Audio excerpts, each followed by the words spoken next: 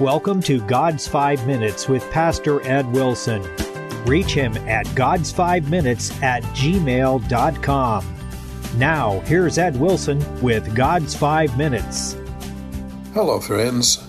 Acts 16:13 reads, "And on the Sabbath we went out of the city by a riverside where prayer was wont to be made, and we sat down and spake unto the women which resorted thither." There did not seem to be in the whole of that great city of Philippi that morning a more completely insignificant knot of people than the little weather-beaten Jew, travel-stained with a handful of his attendants, who slipped out in the early morning and made their way to the quiet little improvised pulpit beneath the blue sky by the side of the rushing stream, and there talked informally and familiarly to a small gathering of women. The great men of Philippi would have stared if anyone had said to them, "You'll be forgotten." But two of these women will have their names inscribed in the memory of the world forever. Everybody will know Euodia and Syntyche. Your city will be forgotten. But that little Jew and the letter that he will write to that cluster of believers that are to be gathered by his preaching will last forever. The mightiest thing done in Europe that morning was when the apostle sat down by the riverside and spake to the women who resorted there. The very same vulgar mistake as to what is great and what is small is being repeated over and over.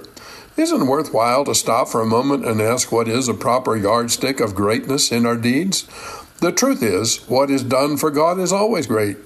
You can drop a quarter into a brook, and immediately the dull-colored metal flashes up into beauty where the sunlight strikes through the ripples, and the magnitude of the little coin is enlarged.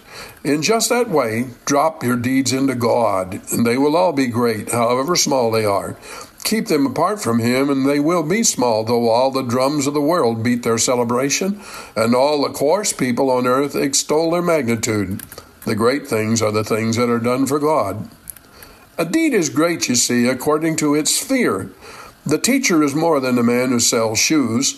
And on the very same principle, above the teacher and the salesman is the doer of deeds which touch the spirit part of a person's nature, his will, his conscience, his affections, his relations to God. So, the deeds that enlighten and give access to these are the highest and the greatest. They are far above the scientific inventor and far above the mere teacher. The humblest work of the poorest Christian who seeks to draw another soul into the light and liberty which he himself possesses does the work of ministers and angels. The greatest thing in the world is charity, and the purest charity in the world is that which helps another on his life journey by gracing it with salvation. The great things are the Christian things, and there is no greater deed done that day on this round earth than when that Jewish wayfarer, travel-stained and insignificant, down in the place of prayer, spake unto the women who resorted thither.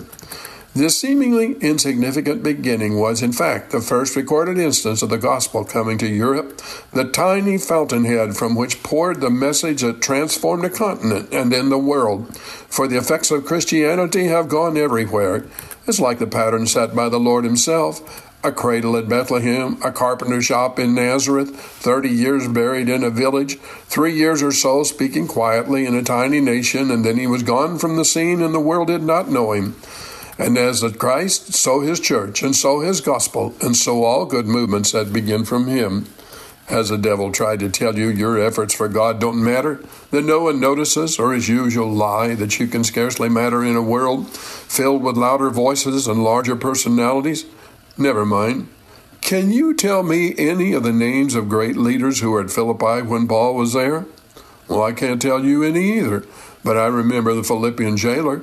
And I know his simple sentence, "Sirs, what must I do to be saved?"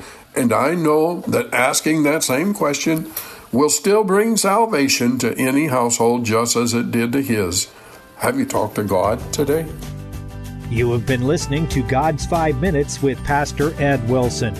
Reach him by email at godsfive-minutes@gmail.com.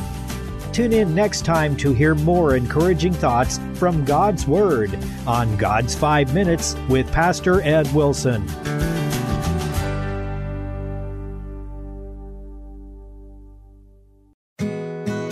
God's Word speaks truth. God's Word speaks life.